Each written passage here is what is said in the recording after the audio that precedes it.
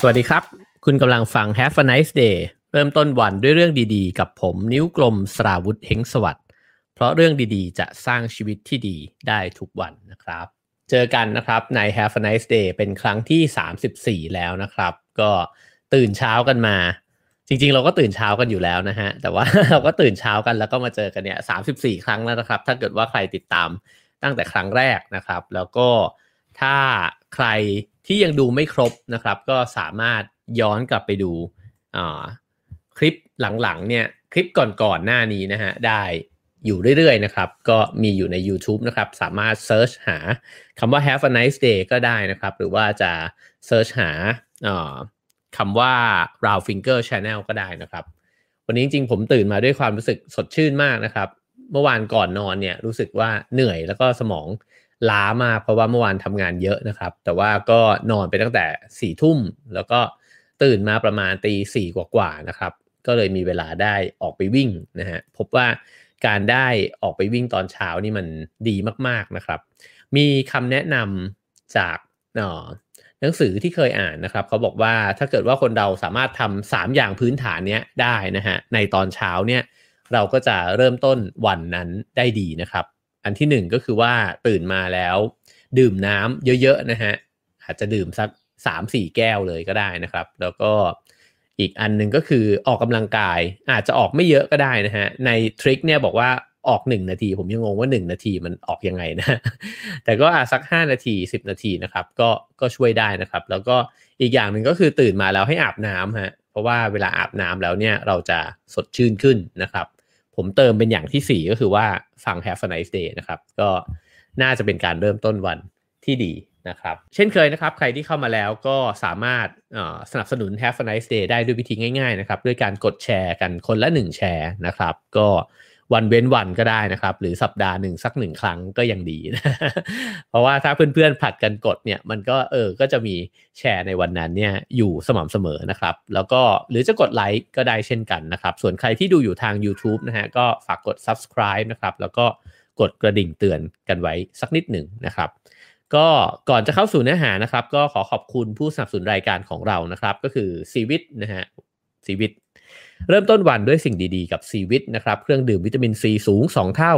ดื่มทุกเช้าเติมวิตามินซีให้ร่างกายกันนะครับเมื่อกี้เห็นมีคนบอกว่าดื่มน้ำอุ่นมะนาวนะฮะก็สามารถเลือกซีวิตได้ด้วยเช่นกันนะครับขอบคุณซีวิตมาณที่นี้ครับผมครับวันนี้ตามคำเรียกร้องนะครับเมื่อวานนี้เนี่ยผมเอ่อ ลองถามไว้ในช่วงท้ายนะครับว่าพอฟังเรื่องการให้ไปแล้วเนี่ยเพื่อนๆยังอยากจะฟังเรื่องการให้ต่อไปในรายละเอียดหรือเปล่านะครับแล้วก็ในไลฟ์เนี่ยผมชวนว่าให้พิมพ์ Y กันมาถ้าสนใจที่อยากจะฟังต่อนะครับก็เห็นเพียบเลยนะฮะพิมพ์ตัว Y กันมาแล้วก็ใน YouTube ก็เห็นด้วยเช่นกันนะครับก็เลยคิดว่าทำตามสัญญานะครับแล้วก็ขอเวลาไม่นานด้วยไม่ต้องนานนะฮะก็วันรุ่งขึ้นเลยนะฮะ เพราะฉะนั้นวันนี้เราจะคุยกันต่อนะครับในหนังสือของเล่มเมื่อวานนะครับนั่นก็คือหนังสือเล่มนี้นั่นเองนะฮะแค่รู้วิธีให้คนรับได้เท่าไหร่คนให้ได้มากกว่าหรือว่าภาษาอังกฤษก็คือ give and take นะฮะของอดัมแกรนต์นะฮะก็เมื่อวานเราเกริ่นกันไปถึงเรื่องของการให้ว่าคนที่ให้เนี่ยแบบไหนที่จะประสบความสำเร็จนะครับแล้วก็มีสถิติที่น่าสนใจนั่นก็คือคนที่ประสบความสำเร็จมากกว่าคนอื่นเนี่ยก็คือคนที่มีลักษณะของการเป็นผู้ให้นะครับแต่ในขณะเดียวกันนี้เนี่ยคนที่ได้คะแนนสอบน้อยกว่านะครับแล้วก็ได้เงินเดือนน้อยกว่ามีโอกาสในการถูกอาชญากรเนี่ยกระทำร้ายเนี่ยมากกว่าเนี่ยก็ส่วนหนึ่งก็เป็นคนที่มีลักษณะของผู้ให้ด้วยเช่นกันนะครับเพราะฉะนั้นเนี่ยมันมีรายละเอียดของมันอยู่นะครับเมื่อวานนี้ใน Clubhouse เนี่ยมีคนขึ้นมาแสดงความคิดเห็นที่น่าสนใจหลายจุดด้วยเหมือนกันนะครับมีคุณบุ๋มเนี่ยขึ้นมาให้ความคิดเห็นว่าถ้าเกิดเป็นลูกนะครับแล้วพ่อแม่เนี่ยจะให้อะไรบางอย่างกับลูกแล้วถ้าเกิดว่าเราเป็นผู้ให้มากๆเลยโดยที่เราไม่ได้ทำให้ลูกเนี่ยเห็นความสำคัญของสิ่งที่เราให้นะครับสิ่งที่น่ากลัวน่ากังวลก็คือว่าถ้าพ่อแม่เป็นคนที่มีนิสัยให้แบบเนี้ยอยู่เรื่อยๆโดยอัตโนมัติเนี่ยมีโอกาสที่จะบ่มเพาะนิสัยของการเป็นเทคเกอร์เนี่ยให้กับลูกนะฮะลูกเนี่ยจะกลายเป็นผู้รับไปโดยอัตโนมัติเลยคือเพราะว่า เหมือนเขาเติบโตขึ้นมาเนี่ยจากการที่ได้รับสิ่งต่างๆเนี่ยอยู่แล้วนะครับแล้วเขาก็อาจจะคิดว่านั่นเป็นสิ่งที่ควรจะเป็นโดยอัตโนมัติเพราะฉะนั้นพอโตขึ้นเนี่ยเขาก็จะกลายเป็นคนที่เรียกร้องต้องการเนี่ยจากคนอื่นแล้วเวลาที่ได้รับอะไรมาเนี่ยเขาก็อาจจะไม่ได้มีความรู้สึกว่ามันมีคุณค่านะครับหรือว่านั่นคือน้ำใจไมตรีที่คนอื่นให้มาผมว่ามุมนี้ก็น่าสนใจเพราะฉะนั้นเนี่ยการให้เวลาเราพูดในแง่อุดมคติเนี่ยมันดูเหมือนทุกอย่างทุกแง่มุมมันก็ดีไปซะหมดนะครับแต่ว่าเวลาเราลองมองกันในแง่ความเป็นจริงแล้วก็ลงไปในรายละเอียดเนี่ยมันก็อาจจะมีมุมที่น่าจะต้องตระหนักอยู่ด้วยเหมือนกันนะครับก็เหมือนทุกเรื่องนะครับพอมันมีแสงสว่างมันก็มีด้านที่มืดด้วยนะครับฉะนั้นการให้มันจึงไม่ได้สว่างไปเสียทั้งหมดมันก็มีเรื่องที่สามารถที่จะนำมาคิดใคร่ครวญเนี่ยกันได้เยอะเหมือนกันนะครับทีนี้ในวันนี้เนี่ยผมตั้งชื่อหัวข้อว่านักสร้างคอนเนคชันที่น่ารักนะครับเวลาเราพูดกันถึงเรื่องการสร้างคอนเนคชันเนี่ยก็มีความรู้สึกเกิดขึ้นหลายแบบด้วยกันนะฮะบางคนเนี่ยก็จะรู้สึกไม่ค่อยดีกับคำว่าสร้างคอนเนคชันเพราะว่าเวลาเราบอกว่าสร้างคอนเนคชันมันดูเหมือนว่ามาหาผลประโยชน์จากกันและกันนะครับแล้วก็บางทีเราก็รู้สึกว่าคำว่าเพื่อนกับคำว่าคอนเนคชันเนี่ยมันต่างกันนะฮะบางคนก็จะแบ่งแบบนั้นทีนี้เนี่ยทำไมผมถึงตั้งชื่อว่านักสร้างคอนเนคชันที่น่ารักเพราะว่าในหนังสือเล่มนี้เนี่ยเขาพูดถึงเคส2เคสใหญ่นะครับในบทที่2เนี่ยนั่นก็คือนักสร้างคอนเนคชันที่อาจจะค่อนข้างน่ารังเกียจนะครับกับอีกคนนึงเนี่ยเป็นนักสร้างคอนเนคชันที่น่ารักทีนี้มันก็มีความแตกต่างกันอยู่ว่าสองคนนี้มันแตกต่างกันยังไงนะครับแล้วก็มันก็ส่งผลกับชีวิตแล้วก็ความสำเร็จของเขาเนี่ยแตกต่างกันด้วยนะครับเพราะฉะนั้นเนี่ยวันนี้ในบทที่2เราจะมาชวนคุยกันถึงการสร้างคอนเนคชันนะฮะที่แตกต่างกันแล้วก็ชื่อบทของที่เขียนไว้ในหนังสือเล่มนี้นะฮะอดัมแกรนท์เนี่ยเขาเขียนไว้ว่านกยูงกับแพนด้านะครับว่ามันจะต่างกันยังไงผมขอชวนคุยเรื่องการสร้างคอนเนคชันสักนิดหนึ่งนะครับผมคิดว่าเวลาที่เราพูดอยู่ในโหมดของการทำงานการทำธุรกิจการค้าเนี่ยพอพูดคำว่าคอนเนคชันขึ้นมามันก็ดูเหมือนเป็นเรื่องของการหาอะไรทำร่วมกันนะครับเป็นผลประโยชน์ร่วมกันแต่ถ้าเรามองย้อนกลับไปตั้งแต่สมัยเราเป็นเด็กเนี่ยเวลาเราคบหาใครนะครับเราก็เพียงแค่คบเพราะว่าคนนี้มันน่ารักดีนะครับแล้วก็คุยด้วยเรารู้สึกว่าอยากสนิทด้วยนะครับก็คนนั้นก็จะเก็บเข้ามาเป็นเพื่อนของเราในชีวิตเราก็เก็บสะสมเพื่อนแบบนี้เข้ามาในชีวิตอยู่เรื่อยๆนะครับบางคนเนี่ยเข้าไปในที่ทำงานแล้วก็เจอผู้คนใหม่ๆนะฮะแล้วบางคนก็เหมาะที่จะเป็นเพื่อนเราก็ได้เพื่อนใหม่ในชีวิตมาด้วยเช่นกันนะครับแต่ก็ปฏิเสธไม่ได้ว่าเวลาที่เราใช้ชีวิตไปเรื่อยๆเนี่ยคนเหล่านี้เนี่ยแหละก็มีส่วนนะฮะในการให้ไอเดียเรามีส่วนในการให้โอกาสเราแล้วก็หลายครั้งก็ร่วมงานกันนะครับทำงานด้วยกันแล้วก็สร้างงานด้วยกันขึ้นมาฉะนั้นเนี่ยพอเรายิ่งเติบโตขึ้นมาเรื่อยๆเนี่ยไอ้คำว่าเพื่อนกับคำว่า connection หรือว่าสายสัมพันธ์เนี่ยมันก็แยกขาดจากกันได้ยากอยู่นะครับแต่ว่ามันก็มีเหมือนกันที่บางคนเนี่ยพอเติบโตขึ้นมาเรื่อยๆเนี่ยเขาก็จะยิ่งมองหาคนที่รู้สึกว่าคบแล้วเนี่ยเป็นประโยชน์กับตัวเองนะครับแล้วก็อาจจะทิ้งหรือว่าอาจจะค่อยๆห่างเหินจากคนที่รู้สึกว่าพอคบไปเรื่อยๆโตขึ้นเรื่อยๆแล้วเพื่อนคนนี้มันก็ไม่ได้สร้างประโยชน์อะไรให้กับเรานี่นานะครับแล้วก็อาจจะทำเพื่อนเนี่ยหล่นหายไปจำนวนหนึ่งด้วยนะครับเพราะฉะนั้นเราอาจจะเห็นภาพของความเปลี่ยนแปลงนี้นะครับเพราะว่าเวลาที่เราเติบโตขึ้นเนี่ยบางทีไอ้เจ้าทัศนคติของเราที่เอาไว้มองโลกมองผู้คนมันก็เปลี่ยนแปลงไปด้วยเช่นกันนะครับวันนี้ผมจะเล่าถึง2เคสนะครับในหนังสือเรื่อง Give and Take นี้นะครับเคสแรกเนี่ยเขายกขึ้นมาชื่อว่าคุณเคนเนธเลย์นะครับเคนเนธเลย์เนี่ยเป็นผู้บริหารของบริษัทใหญ่บริษัทหนึ่งนะครับซึ่งทำธุรกิจเกี่ยวกับพลังงานสินค้าโภคภัณฑ์แล้วก็มีหลักทรัพย์อยู่นะฮะแล้วก็มีสำนักงานใหญ่เนี่ยอยู่ในเมืองฮูสตันนะครับคนนี้เนี่ยเติบโตขึ้นมานะครับแล้วก็ค่อยๆไต่เต้าจากคนที่ไม่ได้มีฐานะร่ำรวยอะไรนะครับแล้วก็สร้างเนื้อสร้างตัวขึ้นมาเรื่อยๆแล้วก็เก็บสะสมทั้งประสบการณ์แล้วก็ทั้งคอนเนคชันนะครับจนกระทั่งเขาได้มาเป็นผู้บริหารใหญ่นะครับแล้วก็พอมาจนถึงจุดหนึ่งเนี่ย ก็ใช้เครือข่ายความสัมพันธ์เหล่านั้นนะครับแล้วก็รวมถึงเส้นสายเนี่ยเพื่อที่จะต่อยอดสร้างผลประโยชน์ให้กับตัวเองนะครับเมื่อเรามองเห็นเส้นทางแบบนี้เนี่ยเราก็จะเห็นว่าเขาเนี่ยใช้ไอ้เจ้าความสัมพันธ์เนี้ยสร้างความสำเร็จขึ้นมาได้นะครับถึงขั้นว่าผูกมิตรกับคนระดับประธานาธิบดีเลยทีเดียวนะฮะก็คือจอร์จจอร์จ W. บุชนะฮะซึ่งเอ่อ ซึ่งโดยความสัมพันธ์แบบนั้นเนี่ยมันก็ทำให้เขาได้เปรียบอะไรหลายๆอย่างนะครับซึ่งเขาบอกว่าเวลาที่คนเราเติบโตขึ้นมาแล้วเนี่ยไอ้เจ้าเครือข่ายความสัมพันธ์เนี่ยมันสร้างข้อได้เปรียบ3อย่างด้วยกันนะฮะอันดับที่1ก็คือคุณจะรู้ข้อมูลส่วนตัวมากขึ้นก็คือถ้าเกิดว่าคุณใกล้ชิดสนิทสนมกับใครนะครับถ้าเกิดว่าคุณสนิทสนมกับนักธุรกิจคุณก็รู้ข้อมูลที่มันลึกขึ้นนะครับคุณสนิทสนมกับนักการเมืองคุณก็อาจจะรู้ข้อมูลอีกด้านหนึ่งมากขึ้นนะครับอันดับที่2ก็คือทักษะอันหลากหลายคือพอคุณมีคอนเนคชันมากขึ้นคุณก็เหมือนมีมือไม้เนี่ยมากกว่ามือไม้ที่คุณมีเองนะครับแล้วก็อันสุดท้ายก็คืออำนาจนั่นเองนะฮะนั่นเป็นสิ่งที่ผู้คนที่มีคอนเนคชันเขาก็หลายคนเนี่ยหาคอนเนคชันก็เพื่อสิ่งเหล่านี้นะครับทีนี้เนี่ยเมื่อ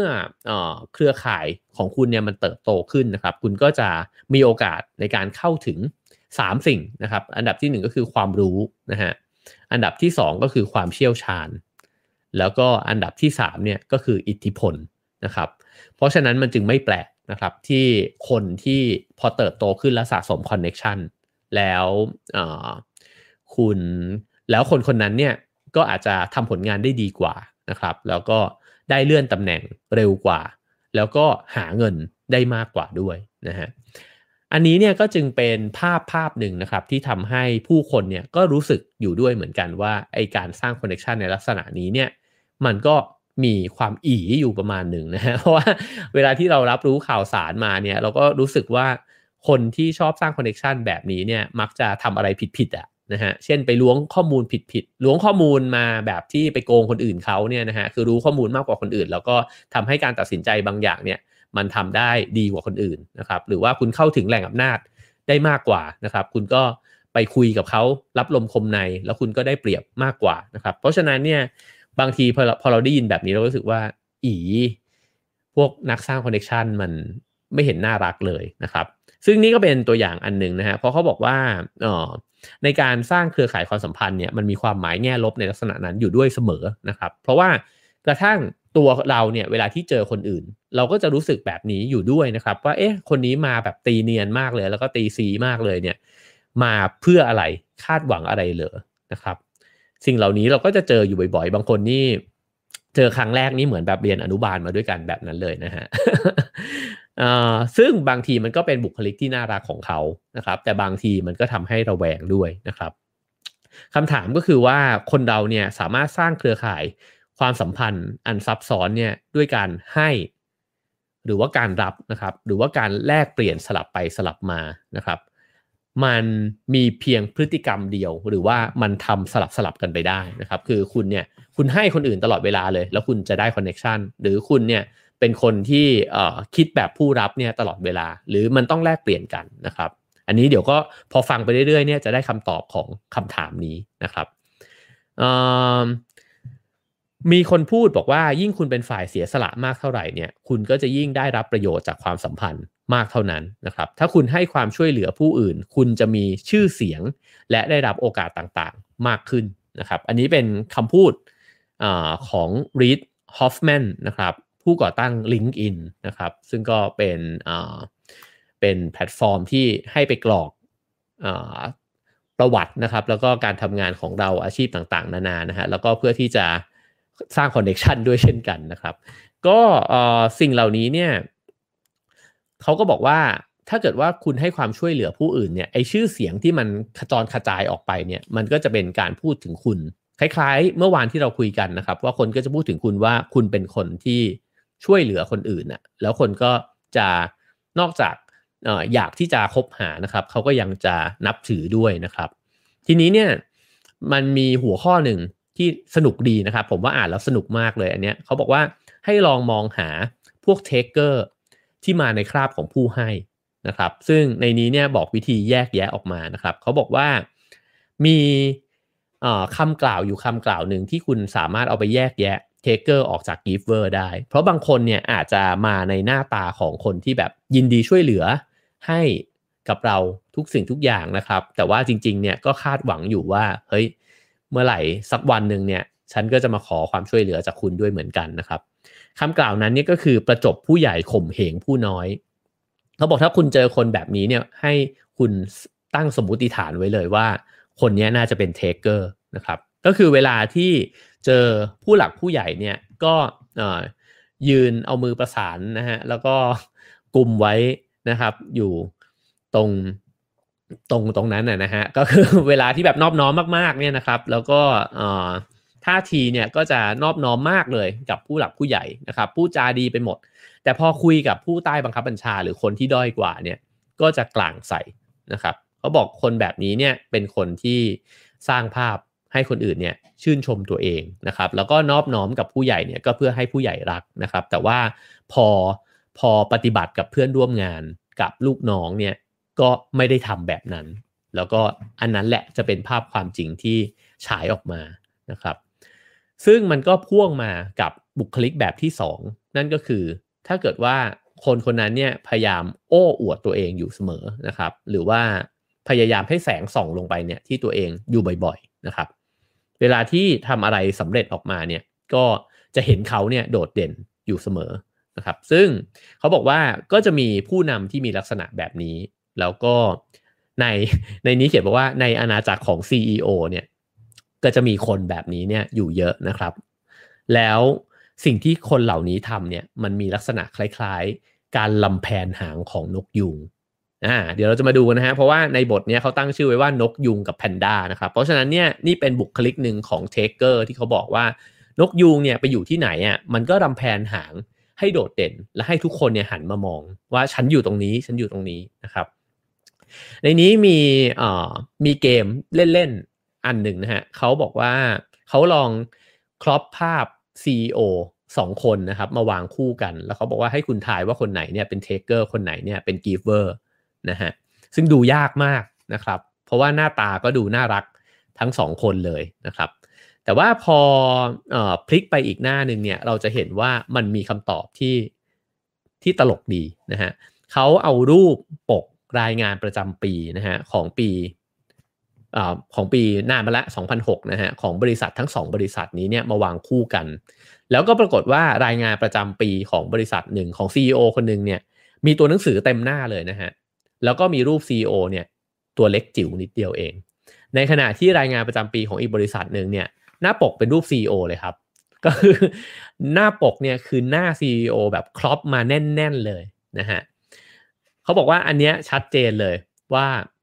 คนไหนเนี่ยเป็นเทคเกอร์นะครับเพราะว่าคนที่เป็นเทคเกอร์เนี่ยจะหมกมุ่นอยู่กับตัวเองนะครับและเขาบอกว่าลองสังเกตดูก็ได้ว่าเขาจะใช้คำว่าผมมากกว่าคำว่าเราเวลาพูดถึงทีมพูดถึงองค์กรนะฮะเขาพูดว่าผมเนี่ยผมคิดว่าอย่างนั้นอย่างนี้เนี่ยเรื่องนี้ผมวางแผนมาแบบนั้นแบบนี้แต่คนที่เป็นกิฟเวอร์เนี่ยมักจะใช้คำว่าเราเนี่ยพวกเราเนี่ยก็คิดมาแบบนี้นะครับแล้วก็เราก็ทำงานนี้กันมานานมากแล้วนะครับแต่อันนี้ก็ผมก็รีมาร์คไว้เหมือนกันว่ามีบางคนก็ฝึกมาดีมากนะครับคือฝึกมาจนเป็นคำว่าเราเนี่ยติดปากเขาเลยนะครับแต่ว่าพอในมิติอื่นๆเราจะเห็นว่าเขาก็เป็นเทคเกอร์ได้ด้วยเหมือนกันนะครับอีกอย่างหนึ่งที่เป็นสัญญาณที่เราอาจจะตรวจสอบยากนะครับแต่ว่ามันเป็นสถิติที่เขาสรุปมาเขาบอกว่าคนที่เป็น CEO เนี่ยแล้วเป็นเทคเกอร์เนี่ยนะครับจะมีเงินเดือนแล้วก็โบนัสรายปีเนี่ยมากกว่าพนักงานที่ได้ค่าตอบแทนสูงเป็นอันดับรองลงมาคือเบอร์2รองจากเขาเนี่ยถึง3เท่านะครับแล้วก็ทั้งที่ค่าเฉลี่ยของแวดวงเนี้ยสมมุติว่าคุณเป็น CEO แล้วคุณมีเบอร์2เนี่ยจริงๆมันต่างกันประมาณ 1.5 เท่านะครับนั่นหมายความว่า CEO เนี่ยให้เงินเดือนตัวเองแล้วก็ให้โบนัสตัวเองเนี่ยเยอะนะครับมันก็เป็นวิธีคิดเดียวกันกับการที่หน้าปกใส่รูปเขาคนเดียวแล้วก็ใหญ่เบ้งนะฮะก็คือวิธีคิดว่าจริงๆแล้วความสำเร็จนี้เนี่ยมันเกิดขึ้นมาจากตัวเขาแล้วโลกเนี่ยมันก็ควรจะหมุนรอบตัวเขานะครับฉะนั้นเนี่ยในการปฏิบัติตัวต่อกันนะครับในการพูดคุยกันเนี่ยเราก็จะเห็นสิ่งเหล่านี้อยู่ด้วยนะฮะเวลาที่เราอยู่ในวงสนทนาอยู่ในงานปาร์ตี้ อยู่ในโต๊ะกินข้าวนะครับเราจะเห็นคนที่พูดถึงตัวเองเยอะนะครับหรือว่าเวลาเราชมงานเขานะฮะเขาก็จะไม่ค่อยพูดถึงคนอื่น คนเหล่านี้ผมว่าเราก็เจอกันอยู่เรื่อยๆอยู่แล้วนะครับอีกอันนึงที่สนุกดีก็คือเขาบอกว่าเราสามารถดู Taker กับ Giver เนี่ยได้ผ่าน Facebook กับ IG ด้วยนะฮะ เพราะว่าในยุคสมัยที่เรามีโซเชียลมีเดียเนี่ยเราก็จะเห็นว่าแต่ละคนเนี่ยโพสต์อะไรยังไงนะครับลงไปใน Facebook ของตัวเองนะครับคนที่โพสต์ Facebook เป็นรูปตัวเองบ่อยๆนะครับแล้วก็ พูดถึงตัวเองบ่อยๆนะฮะก็มีโอกาสนะฮะมีโอกาสผมว่ามันอาจจะฟันธงไม่ได้หรอกนะครับแต่ว่าในนี้เขาก็ลองเสนอมาแล้วผมว่ามันก็สนุกดีนะครับก็บอกว่ามันก็มีโอกาสที่เขาจะเป็นเทคเกอร์ได้นะครับส่วนคนที่เป็นกีเวอร์เนี่ยก็อาจจะเป็นรูปเขากับเพื่อนๆนะครับหรือเวลาโพสต์เรื่องงานเขาก็อาจจะพูดถึงเพื่อนๆอยู่เยอะนะครับแล้วก็คนที่เป็นเทคเกอร์มักจะลงรูปตัวเองเนี่ยที่แบบหล่อสวยเกินจริงนะฮะอยู่บ่อยๆนะครับ อันนี้ก็ตอนอ่านก็แบบเฮ้ยผมก็ชอบลงรูปตัวเองที่หล่อเกินจริงอยู่แล้วนะฮะผมคิดว่าคนโดยส่วนใหญ่ก็น่าจะอยากเห็นตัวเองดูดีกว่าจริงนะฮะแต่เขาบอกว่าอันนี้จะแบบบ่อยเป็นพิเศษนะครับเคสแรกนะครับเคสนกยูงจบไปเราจะเห็นภาพประมาณหนึ่งนะครับของคนที่เขาบอกว่ามักจะสร้างสัมพันธ์แบบเทคเกอร์ก็คือว่าจริงๆคนอยากรู้จักเขานะครับเพราะเขาโดดเด่นแล้วก็คุยเนี่ยอาจจะคุยสนุกเลยแล้วก็เวลาคุยรู้สึกเลยว่าเขาเก่งจริงๆนะครับแต่คนเหล่านี้เนี่ยก็จะมีสายสัมพันธ์ที่เยอะด้วยเหมือนกันนะฮะแต่ว่าในระยะยาวเนี่ยอาจจะไม่ได้สร้างความสำเร็จหรือสร้างความรู้สึกที่ดีเนี่ยมากเท่ากับคนแบบที่2นะครับเพราะจริงๆแล้วตัวอย่างแรกที่เขายกมาเนี่ยก็คือจบลงด้วยการที่ถูกจับนะครับเพราะว่าคนนั้นเนี่ยไปโกงเงินในบริษัทนะฮะแล้วก็ลงเอยด้วยอะไรที่ไม่ค่อยดีสักเท่าไหร่นะฮะทีนี้ตัวอย่างที่2เนี่ยเขาพูดถึงสัตว์อีกชนิดหนึ่งก็คือหมีแพนด้าฮะเขาบอกว่ามันมีชายคนหนึ่งนะฮะเป็นคนที่เงียบขรึมแล้วก็รูปร่างอ้วนท้วนเลยนะฮะเหมือนแพนด้าเนี่ยชื่ออดัมฟอเรสต์ริฟกินนะครับเป็นเจ้าของฉายาแพนด้ายักษ์แห่งวงการเขียนโปรแกรมคนนี้เนี่ยริฟกินเนี่ยเป็นคนที่มีผู้คนพูดถึงเขาเยอะมากนะครับแล้วก็เวลาตอนที่อดัมแกรนท์เขียนหนังสือเนี่ยเขาบอกว่าเขา Google เข้าไปแล้วพิมพ์คำว่าอดัมริฟกินนะฮะก็เห็นว่ามีเว็บไซต์เนี่ยจั่วหัวว่าเขาเนี่ยเป็นผู้สร้างเครือข่ายที่ยอดเยี่ยมที่สุดจากการจัดอันดับของนิตยสาร Fortune นะครับซึ่งในปี 2011 เนี่ยริฟกินเนี่ยมีสายสัมพันธ์กับใน LinkedIn เนี่ยกับผู้ทรงอิทธิพลก็คือบรรดานักธุรกิจชั้นนำทั้งหลายเนี่ยถึง640คนนะครับซึ่ง640คนของนิตยสาร Fortune เนี่ยซึ่งก็คือมากกว่าทุกคนในโลกถามว่าเขาลำแผนหางเพื่อที่จะได้รู้จักกับคนเหล่านี้หรือเปล่านะครับในเนี้ยเขาบอกว่าไม่ใช่ริฟกินเนี่ยใช้วิธีอีกวิธีหนึ่งนะครับก็คือเขามีความเชื่ออย่างหนึ่งว่าการกระทำเล็กๆน้อยๆของเขาเนี่ยที่มันแสดงน้ำใจให้คนอื่นนะครับให้กับเครือข่ายของเขาเนี่ยมันช่วยเพิ่มคนที่เขารู้จักเนี่ยมากขึ้นทีละเล็กทีละน้อยเนี่ยตลอดในเวลาหลายๆปีนะครับสิ่งที่ทำให้เขาเป็นคนแบบนี้ก็เพราะว่าตัวเขาเนี่ยโดยบุคลิกลักษณะเนี่ยมันไม่ได้หล่อเท่อะไรอยู่แล้วนะฮะคืออ้วนๆแล้วก็ขี้อายและไอ้ความขี้อายของเขาเนี่ยมันก็ทำให้เขารู้สึกว่าเขาไม่ค่อยกล้าเข้าสังคมแต่ว่าการที่พยายามช่วยเหลือคนอื่นนะฮะมันทำให้เขาเนี่ยเข้าหาคนอื่นได้ง่ายขึ้นนี่มันก็เหมือนกับว่าตัวบุคลิกลักษณะของเขาเนี่ยมันเชฟเขามาให้กลายเป็นคนแบบนี้นะครับแล้วเขาก็บอกว่าสำหรับเขาเองเนี่ยเขาอยากจะเป็นคนที่แบบอยากจะเป็นคนดีมันฟังดูก็แบบโอ้โหดูโลกสวยมากนะฮะคือผมอยากจะเป็นคนดีแล้วก็ทำให้โลกใบนี้น่าอยู่ขึ้นไปพร้อมๆกันนะครับเขาบอกว่ามีผู้ใช้ LinkedIn เนี่ย49คนเนี่ยเขียนคำแนะนำเกี่ยวกับ Rifkin นะครับโดยการที่การให้เนี่ยเป็นคุณสมบัติที่ผู้คนเนี่ยพูดถึงเขามากที่สุดเลยนั่นหมายความว่าเขาให้ความช่วยเหลือคนเนี่ยที่เขารู้จักเยอะมากนะครับซึ่งโดยปกติเนี่ยเวลาที่คนเขียนคำแนะนำให้กับเรานะฮะเราก็ถ้าเราจะน่ารักซะหน่อยเราก็เขียนคำแนะนำกลับไปนะครับหรือว่าอาจจะตอบแทนด้วยการเขียนข้อความสั้นๆนะครับให้กับ คนเหล่านั้นนะครับก็เหมือนกับว่าเป็นการตอบแทนกันและกันแต่ว่าสิ่งที่ริฟกินทำเนี่ยเขาเขาทำมากกว่านั้นมากนะครับก็คือว่าเขาเขียนคำแนะนำอย่างละเอียดเนี่ยนะฮะให้กับคนใน LinkedIn เนี่ยถึง265คนคือไม่รู้ว่างหรือเปล่านะฮะแต่ว่าแต่นี่คือสิ่งที่เขาทำซึ่งมันก็เลยทำให้คืออันนี้เป็นตัวอย่างใช่ไหมครับแต่ว่าถ้าเกิดว่าเรามองถึงวิธีการในลักษณะอื่นเนี่ยนั่นหมายความว่ายิ่งเขาไปช่วยคนเนี่ยเยอะมากขึ้นเท่าไหร่เนี่ยหรือว่าเวลาคนขอความช่วยเหลือแล้วเขาพยักหน้าเนี่ยมันก็เพิ่มเครือข่ายเนี่ยให้กับเขามากขึ้นนะครับแต่ว่าสิ่งที่เขาทำไปก็เพราะว่าเขารู้สึกว่าเขาก็อยากมันเหมือนเป็นคนแบบเนี้ยเป็นคนที่แบบอยากจะช่วยเหลือคนอื่นนะครับแล้วก็ในนี้ก็เลยบอกว่าการให้ไปก่อนเนี่ยมันมักจะนำมาซึ่งผลตอบแทนที่ดีกว่านะครับสิ่งที่มันแตกต่างคืออย่างนี้ฮะผมคิดว่าเวลาที่นกยุงลำแผนหางเนี่ยเขาอยากที่จะสร้างคอนเน็กชันนะครับหรืออยากจะรู้จักกับคนที่เป็นนกยุงคล้ายๆกันคือคนที่แบบโดดเด่นนะฮะแต่ในขณะที่คนที่ชอบช่วยคนอื่นเนี่ยบางทีเขาก็ช่วยรุ่นน้องนะครับบางทีเขาก็ช่วยคนที่เพิ่งเริ่มทำธุรกิจที่อาจจะยังไม่ได้ประสบความสำเร็จอะไรนะฮะแต่ในขณะเดียวกันเนี่ยแต่ในทางตรงกันข้ามเนี่ยคนที่อาจจะมีมีระดับหนึ่งมีทำงานมาถึงระดับหนึ่งแล้วนะครับเขาก็อาจจะรู้สึกว่าเขาก็ไม่จำเป็นจะต้องไปช่วยคนที่เพิ่งเริ่มต้นหรือคนที่อยู่ในจุดที่อาจจะยังไม่ได้ประสบความสำเร็จเท่าเขาแล้วเขาก็อยากจะคบหาผู้คนที่อยู่ในระดับเดียวกันนะครับอันนี้ก็เป็นการมุมมองความคิดที่แตกต่างกันเหมือนกันนะครับซึ่งเอ่อ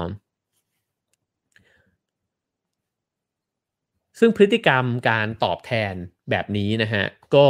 เขาบอกว่าคนข้อเสียโอเคอันนี้เป็นข้อเสียของเทคเกอร์นะครับข้อเสียของเทคเกอร์คือบอกว่าคนที่เป็นเทคเกอร์เนี่ยมักจะสร้างเครือข่ายที่มีขนาดเล็กนะครับกว่าผู้ให้ก็คือผู้ให้เนี่ยอย่างที่เมื่อกี้บอกไปว่าพยายามช่วยเหลือคนให้มากที่สุดในขณะที่พวกเทคเกอร์เนี่ยก็เลือกนะครับเลือกที่จะคบหาผู้คนนะฮะซึ่งแน่นอนแหละว่าคนที่มีอิทธิพลมากกว่านะครับมีอำนาจมากกว่าหรือว่าอาจจะรวยกว่าอะไรก็แล้วแต่เนี่ยเขาอาจจะมีบทบาทในการช่วยเหลือคนคนนั้นเนี่ยได้มากกว่าแต่โลกเนี่ยมันเปลี่ยนแปลงอยู่ตลอดเวลาใช่ไหมครับเราไม่มีวันรู้ว่าอีก5ปีข้างหน้าเนี่ยน้องที่มาขอความช่วยเหลือเราในวันนี้เนี่ยเขาอาจจะเติบโตขึ้นมาแล้วเขาก็มีบทบาทอยู่ในแวดวงอยู่ในสังคมนะครับแล้วก็น้องคนนั้นนั่นเองแหละที่ในอนาคตเขาอาจจะมาช่วยเราก็ได้ในวันนั้นเนี่ยเราอาจจะไม่ได้สำคัญแบบในวันนี้แล้วก็ได้นะครับเพราะฉะนั้นคนที่ช่วยเหลือแบบที่ไม่ได้คิดไม่ได้เลือกเนี่ยมันก็มีโอกาสในอนาคตเนี่ยที่จะได้ประโยชน์จากการช่วยเหลือจากคนอื่นมากกว่านะครับอันนี้เนี่ยเหมือนกับเอาสิ่งที่เกิดขึ้นมาคลี่แล้วก็วิเคราะห์นะครับผมคิดว่าเวลามนุษย์เราเนี่ยเป็นแบบไหนเรามักจะไม่ค่อยรู้ตัวเองอยู่แล้วนะครับไม่ว่าเราจะเป็นนกยูงหรือเราจะเป็นแพนด้าเราไม่ค่อยรู้ตัวหรอกครับบางทีเราก็เป็นนกยูงก็เป็นไปได้นะครับแล้วก็คนที่เป็นแพนด้าเขาก็ไม่ได้มานั่งคิดว่าเขาจะช่วยเหลือคนเนี้ยเพราะว่าเขาคิดว่าในอนาคตเนี่ยเขาจะได้รับความช่วยเหลือ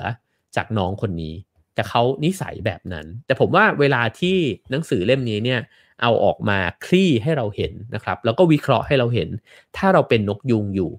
เรามีโอกาสที่จะเพิ่มนิสัยแบบแพนด้าเข้าไปบ้างนะฮะแล้วก็ถ้าเราเป็นแพนด้าอยู่นั่นก็ยิ่งคอนเฟิร์มเลยว่าเฮ้ยคุณจงเคี้ยวใบไผ่ต่อไปนะฮะ ทีนี้เนี่ยเจ้าผลเสียของการช่วยเหลือคนในวงแคบเนี่ยมันมันจะยิ่งพอกพูนขึ้นตามกาลเวลานะครับเพราะว่ายิ่งเราช่วยเหลือคนในวงแคบมากขึ้นเท่าไหร่น้อยลงนะฮะจริงๆจะเรียกว่ามากขึ้นหรือน้อยลงก็คือสะสมคนให้แคบลงไปเรื่อยๆเนี่ยนะฮะมันก็จะยิ่งทำให้เครือข่ายเนี่ยมันมีขนาดเล็กลงไปเรื่อยๆเพราะว่าเวลาเปลี่ยนแปลงไปเนี่ยมันก็ความสำคัญของผู้คนเหล่านั้นก็ยิ่งลดลงนะครับแล้วเราก็ยิ่งบีบตัวเองให้รู้จักคนน้อยลงไปด้วยนั่นจึงเป็นเหตุผลให้อย่างที่เมื่อวานบอกไว้ว่าในระยะมาราธอนเนี่ยเทคเกอร์จึงแพ้กีเฟอร์นะครับคำแนะนำง่ายๆเลยคือคุณช่วยคนเยอะๆไว้ก่อนนะครับก็เอ่อ ตัวหนึ่งใน คำแนะนำในหนังสือเล่มนี้นะครับเขาก็บอกว่าเวลาที่เราพบคนแปลกหน้าเนี่ยเราควรจะถามตัวเองว่าฉันช่วยเหลือเขาได้ยังไงบ้างไม่ว่าคนนั้นเนี่ยเป็นใครก็ตามนะครับซึ่งแน่นอนแหละเราคงไม่สามารถช่วยคนได้แบบทั้งหมดนะฮะแต่ว่าการมีนิสัยของหัวจิตหัวใจที่พร้อมจะช่วยเหลือคนอื่นถ้าช่วยได้นิดหน่อยก็ช่วยนะฮะช่วยได้ช่วงนี้ช่วยไม่ได้ก็ขอเป็นครั้งหน้าแบบนี้นะครับผมคิดว่านิสัยแบบนี้น่าจะฝึกกันได้อยู่นะครับซึ่งคติประจำใจเนี่ยของคุณริฟกินเนี่ยก็คือเขาเชื่อมั่นในพลังของสายสัมพันธ์แบบผิวเผินอันนี้เป็นจุดที่ผมขีดเส้นใต้นะครับว่าเรามักจะคิดว่าความสัมพันธ์มันจะต้องแบบแนบแน่นสนิทสนมกันมากๆนั่นคือความสัมพันธ์ที่มีคุณภาพนะครับแต่เราก็ต้องยอมรับนะครับว่าในชีวิตจริงเนี่ยความสัมพันธ์มันไม่ได้แนบแน่นแบบนั้นเนี่ยไปเสียทุกคนทุกกลุ่มนะครับคนที่เราเคยคบหากันแล้วก็สนิทกันมากๆนะครับเช่นเพื่อนมัธยมหรือบางคนอาจจะเป็นเพื่อนมหาวิทยาลัยนะครับเคยสนิทกันมากเลยเวลาผ่านไปเนี่ยมันอาจจะห่างกันออกไปแต่บางคนพอห่างกันออกไปเนี่ยมันก็คือการตัดขาดสายสัมพันธ์แล้วก็ไม่รู้จักกันเลยนะครับแต่บางคนห่างกันไปแต่ก็ยังเจอกันบ้างนะฮะปีละครั้งก็ยังดีนะครับบางคนก็ยังทักทายไปแซวไปเกลียนใส่กันใน Facebook นะฮะนั่นก็ทำให้สายสัมพันธ์เนี่ยมันก็ยังคงอยู่นะครับทีนี้เนี่ยมันก็อยู่ที่ว่าเราทิ้งเพื่อนทิ้งเราหรือว่าเราไม่ทิ้งกันนะครับอันเนี้ยผมว่าเลือกได้เหมือนกันสิ่งที่มันทำให้คุณริฟกินเนี่ยเขาบอกว่าเขาเชื่อในสายสัมพันธ์ผิวเผินเพราะว่าอะไรเพราะว่ามันมีสถิติออกมาเลยนะครับว่าประมาณ 17%เนี่ยที่เขาบอกว่า 17% ที่คนเราได้งานใหม่นะฮะเกิดขึ้นจากสายสัมพันธ์แบบแนบแน่นก็คือเพื่อนสนิทกันในขณะที่ 28% เนี่ยที่ได้งานใหม่เนี่ยเกิดขึ้นจากสายสัมพันธ์แบบผิวเผินนั่นหมายความว่าสายสัมพันธ์แบบผิวเผินเนี่ยสร้างโอกาสให้กับชีวิตของเราเนี่ยได้มากกว่าสายสัมพันธ์แบบสนิทสนมด้วยซ้ำทำไมถึงเป็นแบบนั้นนะครับที่เป็นแบบนั้นก็เพราะว่าคนที่สนิทกับเราเนี่ยมักจะอยู่ในแวดวงเดียวกันนะถ้าเกิดผมทำอาชีพออกแบบนั่นหมายความว่าคนที่ผมคบหาสนิทสนมก็นักออกแบบด้วยกันเนี่ยแหละนะฮะถ้าผมทำอาชีพเขียนหนังสือก็จะรู้จักบรรณาธิการคนออกแบบปกหนังสือนะฮะนักพิสูจน์อักษรคนเขียนหนังสือด้วยกันนะครับแต่ถ้าเกิดผมสนใจงานใหม่ว่าผมอยากไปทำงานทีวีเนี่ยคนเหล่านี้เนี่ยก็อาจจะไม่สามารถให้คำแนะนำอะไรกับผมได้ใช่ไหมครับแต่ถ้าเพื่อนผมสมัยมหาวิทยาลัยเขาอาจจะทำงานอยู่ในแวดวงทีวีแล้วผมบอกช่วงนี้สนใจอยากจะทำเรื่องเกี่ยวกับทีวีหรือแบบอยากจะทำช่องใน YouTube แบบเนี้ยแนะนำอะไรได้บ้างเพื่อนคนนั้นเนี่ยจะแนะนำได้คนที่ไม่ได้อยู่ในแวดวงที่ใกล้ชิดเนี่ยครับมีโลกอีกหลายๆใบที่ต่างจากเราฉะนั้นเนี่ยเขาจึงพาเราไปพบกับโอกาสใหม่ๆเนี่ยได้มากกว่านะครับเพราะฉะนั้นอันนี้เป็นอันหนึ่งที่ลองกลับไปทบทวนกันได้เหมือนกันนะครับว่าเรามีสายสัมพันธ์แบบผิวเผินมากน้อยแค่ไหนและเราเป็นคนรักษาความสัมพันธ์ในลักษณะผมว่าคำว่าผิวเผินดูไม่ค่อยดีอ่ะแต่จริงๆมันคือความสัมพันธ์ที่ไม่ได้เจอกันบ่อยๆอ่ะแต่ก็ยังรู้สึกดีต่อกันนะครับเราจะเรียกมันว่าอะไรดีมันก็คือความสัมพันธ์ห่างแต่ดีอ่ะนะฮะความสัมพันธ์แบบเนี้ยเรายังเก็บรักษาไว้อยู่หรือเปล่าแล้วก็เราสามารถไปผูกสัมพันธ์หรือว่าคืนหรือฟื้นความสัมพันธ์แบบนี้ขึ้นมาได้ไหมนะครับเพราะว่าคนเหล่านี้เนี่ยก็ควรที่จะคบหาผมคิดว่าเวลาที่จะคบหาเพื่อนที่ห่างหายกันไปนานก็ไม่ใช่เหตุผลว่าเฮ้ยวันหนึ่งเขาจะสร้างโอกาสให้เราด้วยนะครับผมว่าส่วนหนึ่งก็คือการที่มีผู้คนอยู่ในชีวิตเยอะๆเนี่ยโดยเฉพาะคนที่เคยสนิทกันเนี่ยแล้วยังได้กลับไปเจอกันอีกได้พูดคุยกันอีกครั้งเนี่ยมันเป็นเรื่องที่ดีของชีวิตด้วยนะครับฉะนั้นอันนี้เป็นข้อหนึ่งเลยที่ผมคิดว่าน่าสนใจมากในบทนี้คือฟื้นฟูสายสัมพันธ์แบบที่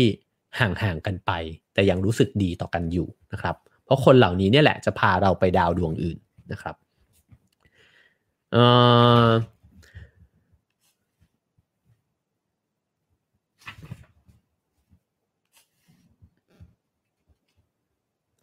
พลิกหน้ากระดาษอยู่นะครับ คนที่ฟังใน Clubhouse อาจจะงงว่าทำไมเงียบไปโอเคเขาบอกว่าการรื้อฟื้นความสัมพันธ์แบบที่เขาเรียกว่าผิวเผินเนี่ยนะครับมันมีข้อดีด้วยเพราะว่า เวลาที่เราไปสร้างความสัมพันธ์ใหม่ใช่ไหมครับเราเริ่มต้นจากศูนย์เลยอ่ะคนนี้เป็นใครเราเป็นใครไม่รู้จักกันเลยแล้วก็เขาจะไว้ใจเราได้ยังไงเราจะไว้ใจเขาได้ยังไงนานนะครับกว่าที่เราจะผูกสัมพันธ์กันแล้วก็ไว้ใจกันแต่คนที่เราเคยรู้จักกันอยู่แล้วเนี่ยมันฟื้นสัมพันธ์กันง่ายกว่าเรานัดเจอกันบ้างนะครับกินข้าวกันบ้างคุยกันบ้างเนี่ยสิ่งเหล่านี้เนี่ยก็ทำให้เราได้สะสมผู้คนแล้วก็เก็บรักษาผู้คนในอดีตเนี่ยกลับมาไว้ในปัจจุบันได้อีกครั้งหนึ่งนะครับแล้วเขาบอกว่ายิ่งเรามีสายสัมพันธ์แบบที่แบบเนี้ยแบบห่างๆกันเนี่ยนะฮะก็ผมอาจจะมองมันเป็นวงมากกว่าว่ามนุษย์มันมีสายสัมพันธ์หลายวงนะครับถ้าเกิดว่าเรามีวงที่ห่างกันไว้ด้วยเนี่ยมันก็จะยิ่งมีค่ามากขึ้นตามกาลเวลาด้วยนะครับซึ่งสิ่งหนึ่งก็คือว่าสายสัมพันธ์แบบห่างเนี่ยมันมักจะถูกมองข้ามเสมอนะครับผู้คนไม่ค่อยให้ความสำคัญกับสายสัมพันธ์แบบนี้สักเท่าไหร่นะครับแต่ผู้ให้เนี่ยมักจะให้ความสำคัญนะครับผมว่าสิ่งนี้สังเกตเห็นได้เราจะเห็นว่ามันมีเพื่อนบางคนเนี่ยที่ไม่ได้เจอกันตั้งนานแล้วอะบางครั้งยังส่งโปสการ์ดมาอยู่นะฮะบางครั้งเนี่ยสักวันดีคืนดีก็โทรมาหาบอกว่าเอ้ยเป็นยังไงบ้างช่วงเนี้ยเราจะงงมากว่าเฮ้ย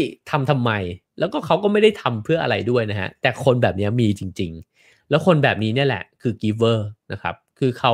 เป็นคนที่มีลักษณะนิสัยแบบนั้นนะแล้วผมว่าถ้าวันหนึ่งเนี่ยคนนั้นต้องการความช่วยเหลือจากเราเนี่ยผมคิดว่าเรายินดีที่จะช่วยนะครับเพราะเรารู้สึกตลอดเวลาเลยว่าคนนี้ไม่ไม่ลืมเรานะครับมีคนเสนอมานะครับบอกว่าเรียกว่าไม่มากไม่บ่อยแต่ไม่หายน่ารักนะครับอันนี้ไม่มากไม่บ่อยแต่ไม่หายนะครับขอบคุณมากเลยครับคุณจ้อนะครับเสนอมาในไลฟ์นะฮะแล้วก็วิธีคิดของไอสายสัมพันธ์แบบไม่มากไม่บ่อยแต่ไม่หายเนี่ยนะฮะก็แต่ละคนคิดต่างกันเพราะว่าคนที่เป็นเทคเกอร์เนี่ยก็ไม่อยากจะคบหาแต่แรกอยู่แล้วนะครับแล้วถ้าเกิดว่าอยากจะโทรไปหาคนเนี้ยแบบอันนี้ก็มีเหมือนกันนะฮะเพื่อนเนี่ยบางทีไม่ได้คุยกันเลยนะครับเป็น10 ปีละอยู่มาวันหนึ่งยกหูโทรศัพท์มาเฮ้ยมีเรื่องนี้ให้ช่วย เราจะงงนิดนึงนะครับว่าแล้ว10 ปีที่ผ่านมาเราหายกันไปไหนเหรอ แล้วอยู่มาวันนี้ก็แบบว่ามีเรื่องบางอย่างที่แบบว่าต้องการไหว้วานนะเทคเกอร์เนี่ยจะ treat เพื่อนแบบนี้นะครับ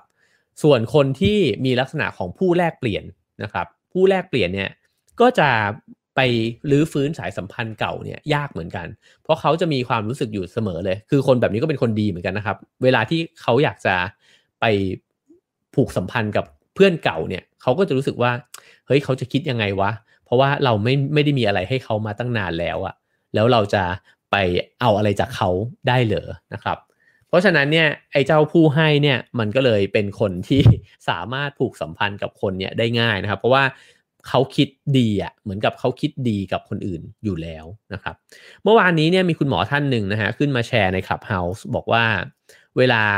เราบอกว่าเราเป็นคนให้เนี่ยเรามักจะคิดว่าแล้วเราจะได้อะไรกลับมาใช่ไหมครับแต่ว่าคุณหมอพูดอันหนึ่งที่ผมว่าเป็นเรื่องที่น่าสนใจมากเลยนะฮะเขาบอกว่าผู้ให้เนี่ยบางทีให้แล้วรู้สึกว่าตัวเองสูงกว่าผู้รับซึ่งลักษณะของการให้เนี่ยเป็นได้ตั้งแต่การให้บริจาคนะฮะการให้ข้าวของเครื่องใช้นะครับหรือกระทั่งการให้บริการอย่างคุณเป็นหมอหรือว่าเป็นครูเนี่ยพอบอกว่าคุณให้เนี่ยแล้วตระหนักกับตัวเองอยู่ตลอดว่าเนี่ยทำอาชีพที่มีการให้คนอื่นนะฮะหรือเสียสละเนี่ยนะครับเนี่ยฉันมาสอนนักเรียนฉันรักษาคนไข้นะครับต้องระวังเหมือนกันคุณหมอเขาบอกว่าต้องระวังเพราะว่าเราจะมีความรู้สึกว่าฉันเนี่ยเหนือกว่าแล้วเวลาที่ได้รับอะไรบางอย่างที่ไม่ดีกลับมาจากคนที่ได้รับบริการจากเราเนี่ยเราจะรู้สึกกระฟัดกระเฟียดทันทีเลยว่าอะไรเนี่ยฉันอุตส่าห์เป็นผู้ให้แล้วนะคุณหมอเนี่ยบอกว่าให้เปลี่ยนนะฮะก็คือคุณหมอได้เรียนรู้มาจากหมอผู้ใหญ่อีกท่านหนึ่งนะฮะว่าคุณหมอท่านนั้นเนี่ยเรียกว่าการเป็นคนการทำอาชีพนี้เพื่อรับใช้คนที่มาใช้บริการรับใช้อาจจะไม่ได้มีความหมายในเชิงลบนะฮะแต่ว่าให้ตระหนักว่ารู้สึกว่าก็มาเพื่อที่จะทำบริการเนี้ยให้เขาได้มีชีวิตที่ดีขึ้นนะครับทั้งนี้ทั้งนั้นก็เพื่อที่จะเตือนตัวเองว่าเราไม่ได้ให้แล้วเรามีสถานะที่สูงกว่านะครับผมคิดว่าอันนี้ก็เป็นอันนึงที่ทำให้เราสามารถกลับไปรื้อฟื้นสัมพันธ์นะฮะกับเพื่อนได้เพราะเวลาที่ เราจะให้อะไรใครเราไม่ได้มีความรู้สึกแบบนั้นนะไม่ได้ให้เพื่อตัวเองรู้สึกว่าเป็นคนดีนะครับแต่ว่าให้เพราะคิดถึงเพื่อนจริงๆนะฮะเขาก็มีการไปลองทำสำรวจนะครับในองค์กรหลายๆองค์กรเนี่ยที่พนักงานเนี่ยถูกขอให้ประเมินการปฏิสัมพันธ์ระหว่างกันว่าคุณกับเพื่อนคนนี้คุณกับแผนกนั้นแผนกนี้นะฮะโดยให้คะแนนระดับพลังงานนะครับที่เกิดขึ้นเวลาที่ต้องปฏิสัมพันธ์กับผู้คนเหล่านั้นเนี่ยก็มีพลังงานที่ไล่นะฮะตั้งแต่คนนี้สูบพลังงานชั้นเนี่ยจนเหือดแห้งไปหมดเลยกับคนนี้อยู่ด้วยแล้วจุดไฟในตัวได้แบบดีเยี่ยมเลยนะครับแล้วผลเนี่ยก็ประเมินออกมาว่าไอ้เจ้าเทคเกอร์เนี่ยหรือว่าผู้รับเนี่ยเปรียบเสมือนหลุมดำเลยนะฮะเราอาจจะสังเกตได้ว่าคนบางคนในชีวิตเนี่ยเป็นแบบนั้นนะครับก็คือเวลาอยู่ด้วยเรารู้สึกว่าทำไมเขาสูบพลังจากเราไปตลอดเวลาเพราะเขาจะพูดถึงตัวเองเยอะนะครับแล้วเขาก็จะพยายามถามว่าเอ้ยคุณทำอะไรได้บ้างเอ้ยเรื่องนี้เนี่ยผมทำอันนี้อยู่เนี่ยคุณคิดว่าเอ้ยเราทำอะไรด้วยกันได้บ้างมันเหมือนกับว่ามันอยู่ในโหมดของการที่คิดตลอดเวลาว่าเราจะทำผลประโยชน์ร่วมกันยังไงได้บ้างนะฮะส่วนลักษณะของคนที่เป็น giver เนี่ยเขาบอกว่ามันจะเหมือนดวงอาทิตย์ต่างกันเลยนะฮะหลุมดำกับดวงอาทิตย์เนี่ยฉายแสงไปทั่วองค์กรเลยใครอยู่ด้วยเนี่ยก็จะรู้สึกว่าเหมือนโดนแดดนะฮะเหมือนต้นไม้โดนแดดแล้วก็ได้ความคิดดีๆนะครับได้พลังงานดีๆเนี่ยจากเขาไปคนแบบนี้ก็มีอยู่ในชีวิตของเราด้วยเช่นกันนะครับผมเคยทำงานในวงการโฆษณาเนี่ยก็จะมีคนบางคนเนี่ยหวงไอเดียนะฮะแล้วก็เวลาที่เขาคิดอะไรบางอย่างออกเขาจะจดใส่สมุดบันทึกของเขาไว้เนี่ยแล้วก็ไม่เล่าให้ใครฟังเลยเขารอเล่าให้หัวหน้าฟังอย่างเดียวเพราะหัวหน้าจะได้รู้ว่าเขาเป็นคนคิดไอเดียนี้แล้วก็จะมีคนบางคนที่ไม่หวงไอเดียเลยนะฮะเหมือนน้ำพุมากคือเดินไปไหนมาไหนเนี่ยก็พ่นไปช่วยเขาคิดนะฮะแล้วก็แบบไม่ลองทำแบบนี้ดูล่ะอันนี้ลองเป็นแบบนี้ไหมนะฮะแล้วก็เดินจากไปคือไม่สนด้วยซ้ำว่าไอเดียเนี้ยคนจะต้องรู้ว่ามันมาจากฉันนะครับคนแบบนี้ก็เหมือนดวงอาทิตย์นะครับผมว่ามันมีคนลักษณะนี้อยู่จริงๆนะครับคือคนบางคนเนี่ยพร้อมที่จะให้คำแนะนำคนพอดีผมเห็นพี่หาวเข้ามาฟังอยู่นะครับขออนุญาตพูดถึงพี่หาวสักนิดนึงนะครับผมเนี่ยเป็นคนที่ได้รับคำแนะนำในเรื่องเกี่ยวกับเรื่องของพอดแคสต์นะครับการทำ YouTube Channel แล้วก็การเลือกกล้องการต่อระบบต่างๆเสียงภาพเนี่ยจากพี่หาวเยอะมากนะครับก็ถามพี่หาวจากหลังไมค์แล้วก็พบว่าพี่หาวเป็นคนที่ให้คำแนะนำโดยที่เนี่ยผมว่ามีลักษณะของgiver หรือว่าดวงอาทิตย์แบบนี้เลยนะฮะเรารู้สึกว่าเวลาเราเจอคนแบบเนี้ยเราไม่มีความระแวงว่าเขาอยากได้อะไรจากเรานะครับแล้วก็รู้สึกเหมือนอยู่กับเหมือนแดดอ่ะเหมือนต้นไม้เจอดวงอาทิตย์จริงๆนะครับรู้สึกว่าถ้าเราสะสมดวงอาทิตย์ไว้ในชีวิตเยอะๆนะครับก็น่าจะดีนะครับเราก็จะมีพลังงานดีๆเยอะในขณะเดียวกันเนี่ยผมก็เชื่อว่าคนที่เป็นดวงอาทิตย์เนี่ยสามารถสร้างให้คนที่ได้รับแสงแดดเนี่ยกลายไปเป็นแหล่งพลังงานใหม่ให้กับคนอื่นได้ด้วยนะครับเพราะว่าเวลาเราได้รับอะไรดีๆมาเรารู้สึกว่างั้นเราก็ทำแบบอะไรแบบเนี้ยให้กับคนอื่นได้บ้างเหมือนกันนะครับซึ่งอดัมบริฟกินเนี่ยเป็นตัวอย่างของคนที่มีลักษณะแบบนั้นเลยนะครับแล้วเขาก็บอกว่าที่เขาชอบช่วยเหลือคนอื่นแบบนี้เนี่ยเป้าหมายที่แท้จริงของเขาเนี่ยเขาคิดว่าเขาอยากจะเปลี่ยนแปลงแนวคิดที่คนมีต่อการสร้างคอนเน็กชันนะครับว่าคอนเน็กชันเนี่ยมันไม่ได้มีไว้เพื่อสร้างประโยชน์ในแง่ของการทำงานและธุรกิจแต่ว่าให้ความสำคัญแล้วก็คุณค่าเนี่ยไปกับความสัมพันธ์ซึ่งจริงๆสิ่งนี้มันเป็นแก่นของคอนเน็กชันมากกว่านะครับเวลาที่เราเข้าหาใครแบบนกยูงเนี่ยเราก็จะมองผลประโยชน์ที่จะมีร่วมกันได้ใช่ไหมครับแต่ว่าถ้าเกิดว่าใครก็ตามที่มาขอความช่วยเหลือเราแล้วเรายินดีช่วยเหลือเขาแบบเป็นพี่เป็นน้องนะฮะแบบเป็นเพื่อนกันเราแปลว่าเราให้คุณค่ากับความสัมพันธ์ว่ามันดีจังเลยที่เราได้รู้จักกันนะครับโดยที่ไอการช่วยเหลือนั้นเราอาจจะไม่ได้ประโยชน์อะไรนะครับแต่ความสัมพันธ์นี้แหละที่มันสำคัญกับชีวิตแล้วก็ถ้าพูดถึงในเชิงผลประโยชน์เนี่ยไอความสัมพันธ์ลักษณะนี้เนี่ยแหละที่คนนั้นน่ะจะยินดีช่วยเราด้วยใจนะครับในอนาคตเพราะว่าเวลาที่คุยกันด้วยผลประโยชน์ใช่ไหมครับสมมุติว่าวันหนึ่งเราไม่มีอะไรให้เขาแล้วไม่มีประโยชน์จากเขาแล้วเนี่ยเราจะคาดหวังว่าคนนั้นจะช่วยเราเนี่ยก็เป็นไปได้ยากนะครับคราวนี้มันมีอีกทริคหนึ่งนะครับที่ผมว่ามันง่ายแล้วก็น่าสนใจดีก็คือเขาบอกว่า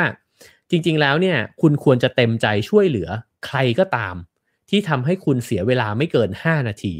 นะครับอันนี้เนี่ยต้องกวีวุฒิเนี่ยเคยพูดไว้เหมือนกันเขาบอกว่าเวลาเขาเขียนอีเมลนะฮะไปขอคำปรึกษาใครเนี่ยเขาก็จะบอกว่าขอเวลาพี่เนี่ย5นาทีหรือแบบว่าพี่อยู่ตรงไหนนะผมอยากไปแบบเจอพี่สักครั้งหนึ่งแล้วก็ขอคุยด้วยสัก5นาทีได้ไหมนะต้องอาจจะอ่านหนังสือ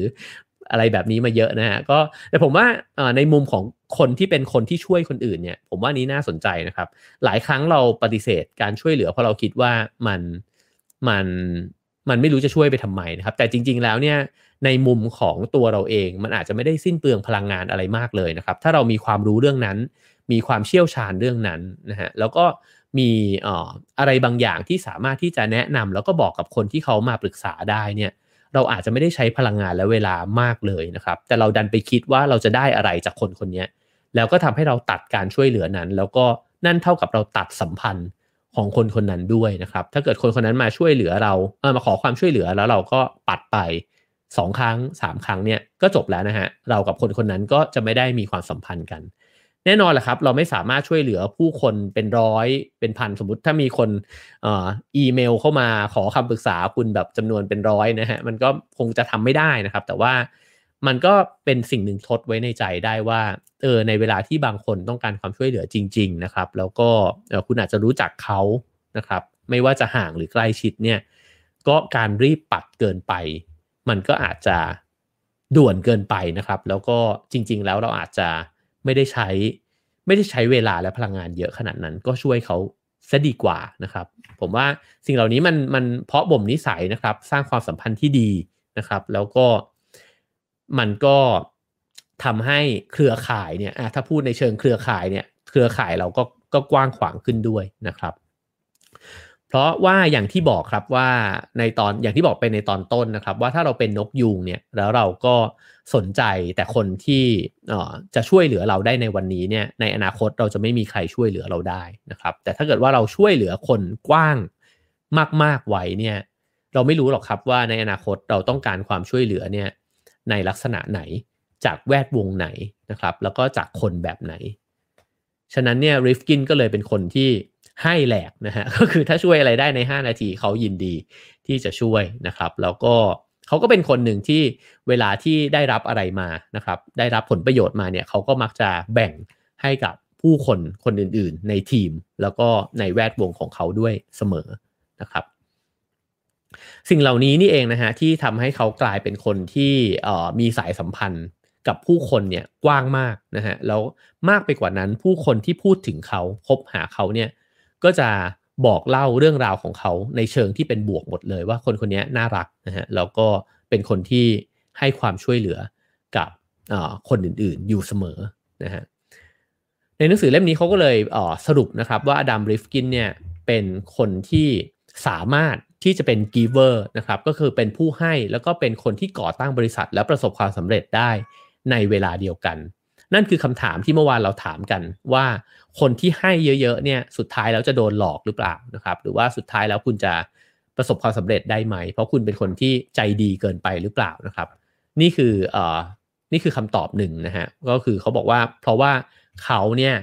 ให้คนเยอะนะครับแล้วก็ทำให้ตัวเขาเนี่ยได้รับความช่วยเหลือและแรงสนับสนุนเนี่ยจากคนหลากหลายวงการนะครับแล้วก็จากผู้คนจำนวนมากนะฮะทำให้เขาได้ประสบความสำเร็จนะครับ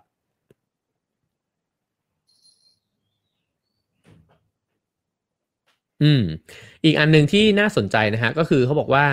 คนที่ช่วยเหลือคนอื่นเนี่ยมีโอกาสนะฮะที่จะได้รับความช่วยเหลือจากเพื่อนร่วมงานเนี่ยทุกคนด้วยไม่ใช่เฉพาะคนที่เขาเคยช่วยเหลืออันนี้น่าสนใจมากเพราะว่าอันนี้มีการไปเก็บสถิตินะฮะเพราะว่าคนในบริษัทเดียวกันเนี่ยพอรับรู้ไปแล้วว่าคนคนนี้เป็นคนที่คอยช่วยเหลือคนอื่นเนี่ยแม้ว่าเขายังไม่เคยมีประสบการณ์ที่ดีกับคนคนนี้เลยเนี่ยมันเหมือนกับแบรนด์นี้มันแข็งแกร่งมากไปแล้วแล้วเขาก็ยินดีที่จะช่วยคนคนนี้นะครับก็เช่นกันนะครับนั่นจึงไม่แปลกที่เวลาใครสักคนเนี่ยถูกพูดถึงว่าไอ้คนคนนี้มันเป็นคนที่น่ารักนะก็คนที่เพิ่งรู้จักใหม่ๆเนี่ยก็ยินดีที่จะร่วมทำงานด้วยนะครับ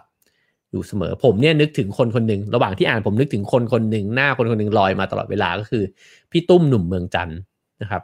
พี่ตุ้มเนี่ยเป็นคนที่ให้ความช่วยเหลือคนเยอะมากจริงๆนะครับแล้วก็เวลาที่พี่ตุ้มให้ความช่วยเหลือเนี่ยคือให้ความช่วยเหลือตั้งแต่เราแบเบาะมากๆคือเราเพิ่งหัดเขียนหนังสือเขาก็ให้การสนับสนุนนะครับคอยหาเวทีให้บอกว่า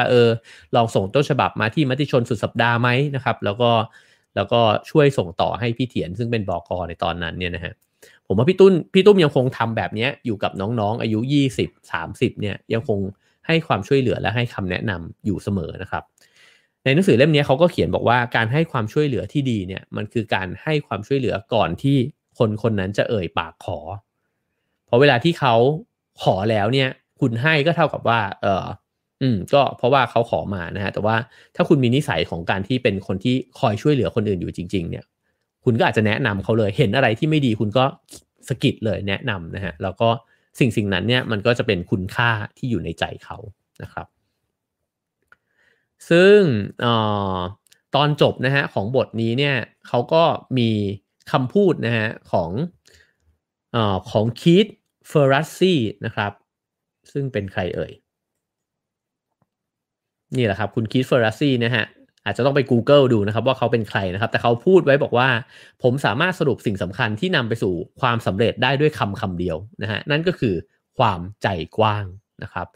ถ้าการมีปฏิสัมพันธ์ของคุณตั้งอยู่บนพื้นฐานของความเอื้อเฟื้อเผื่อแผ่คุณจะได้รับรางวัลตอบแทนในไม่ช้านะครับก็จากที่เราเล่ามามันอาจจะเป็นสิ่งที่พ่อแม่เนี่ยก็บอกเรามาตั้งแต่เด็กๆนะครับว่าคุณควรจะเป็นคนที่เราควรจะเป็นคนที่ใจกว้างนะครับช่วยอะไรได้ก็ช่วยไปนะครับแต่ผมคิดว่าพอเราเจาะลงไปในรายละเอียดเนี่ยเราเห็นตัวเองมากขึ้นไม่แน่ครับเราบางคนฟังอยู่อาจจะเห็นตัวเองในลักษณะของการที่เป็นนกยูงที่ชอบลำแพนหางนะครับผมคิดว่าผมก็อาจจะเป็นในบางวันในบางครั้งนะครับหรือในบางช่วงเวลาของชีวิตแล้วก็คิดว่าโลกเนี่ยมันหมุนรอบตัวเราผลงานที่มันสำเร็จเนี่ยมันเกิดขึ้นจากเราอยากจะให้คนเห็นเรานะครับแล้วก็ยกย่องเราแล้วก็เวลาคบหาใครเนี่ยก็เลือกคนจากการที่คิดว่าเขามีประโยชน์กับเราอันนั้นคือนกยูงนะครับเมื่อมาฟังวันนี้แล้วเนี่ยหลายคนอาจจะเห็นตัวเองในมุมนั้นและหลายคนก็อาจจะเห็นตัวเองในอีกมุมหนึ่งว่าฉันเนี่ยเป็นเหมือนหมีแพนด้าที่น่ารักนะครับแล้วก็มีเพื่อนเยอะ ทำไมเปรียบเทียบกับแพนด้าก็เพราะว่าคุณริฟกินหน้าตาบุคลิกนะฮะแล้วก็นิยามตัวเองว่าเป็นแพนด้าแห่งวงการเขียนโปรแกรมนะครับก็แพนด้าก็น่ารักนะครับแล้วก็รวยเพื่อนนะฮะไม่ได้โอ้อวดอะไรวันๆก็นั่งคุดคูนะครับแล้วก็เคี้ยวใบไผ่ไปนะฮะแต่ถ้าเกิดว่ามีใครมาขอไผ่ก็แพนด้าที่น่ารักก็คงยื่นให้นะแพนด้าดุก็มีนะครับ แต่ว่าเพราะฉะนั้นถ้าฟังวันนี้ทั้งหมดแล้วเนี่ยผมคิดว่าภาพหนึ่งที่ผุดปรากฏขึ้นในหัวก็คือว่าเวลาที่เรารำแพนหางนะครับเราก็อาจจะสะดุดตัวเองมากขึ้นว่าเฮ้ยเรากำลังรำแพนหางโอ้อวดตัวเองแล้วก็ให้โลกหมุนรอบตัวเราอยู่หรือเปล่านะครับแล้วก็ในเวลาที่เราเป็นแพนด้าเราก็น่าจะรู้สึกอบอุ่นใจนะครับว่าเรากำลังได้เพิ่มเพื่อนนะครับแล้วก็ช่วยเหลือคนอื่นนะครับแม้ว่า5 นาทีถ้าเกิดว่ามันไม่ได้เหลือบากกว่าแรงก็ช่วยเขาแล้วเราจะได้ค่อยๆมีเพื่อนเพิ่มขึ้นนะครับและเพื่อนในแวดวงในวงที่ไม่สนิทของเราจะพาเราไปสู่โอกาสที่มากกว่าเพื่อนในวงสนิทนะครับก็คือเขาจะพาเราไปสู่ดาวดวงอื่นโอกาสใหม่ๆนะครับนั่นจึงเป็นเหตุผลที่เราควรจะเก็บรักษาผู้คนไว้ในชีวิตนะครับอาจจะไม่ต้องเจอกันบ่อยไม่ต้องเจอกันมากนะครับแต่ว่าไม่ห่างกันแบบที่เมื่อกี้มีคุณผู้ฟังบอกมานะครับทั้งหมดนั้นคือเนื้อหาของ Have a Nice Day ประจำวันนี้นะครับเช่นเคยนะครับสามารถพิมพ์คะแนนนะฮะความพึงพอใจของท่านมาได้ว่าเนื้อหาในวันนี้เป็นยังไงนะครับชอบมากชอบน้อยยังไงนะครับเต็ม5ก็พิมพ์5 4 3 2 1 0กันมาได้นะครับ0ก็จะโหดมาก ขอบคุณทุกคนนะฮะขอบคุณทุกคะแนนที่พิมพ์ให้กันมาในไลฟ์นะครับแล้วก็ต้องขอบคุณผู้สนับสนุนรายการของเราด้วยนะฮะซีวิตดื่มซีวิตเพื่อเติมวิตามินซีนะครับเสริมภูมิคุ้มกันแล้ววิตามินซีก็ช่วยป้องกันหวัดด้วยนะครับซีวิตเป็นแบรนด์คุณภาพที่พัฒนาจากประเทศญี่ปุ่นนะครับขอบคุณซีวิตที่สนับสนุน Have a nice day นะครับก็ขอให้ทุกคนได้สนุกสนานนะครับกับการพบเจอนกยูงแล้วก็หมีแพนด้านะครับแล้วก็ขอให้ ได้เป็นหมีแพนด้าที่น่ารักสำหรับเพื่อนๆและคนอื่นๆที่เรารู้จักนะครับขอให้มีสายสัมพันธ์แบบที่น่ารักไม่ใช่สายสัมพันธ์แบบที่เรารู้สึกว่าระแวงแล้วก็ไม่ไว้ใจกันนะครับขอให้วันนี้เป็นวันที่ดีแล้วก็ได้เจอสายสัมพันธ์ใหม่ๆที่ดีนะครับ Have a nice day ครับ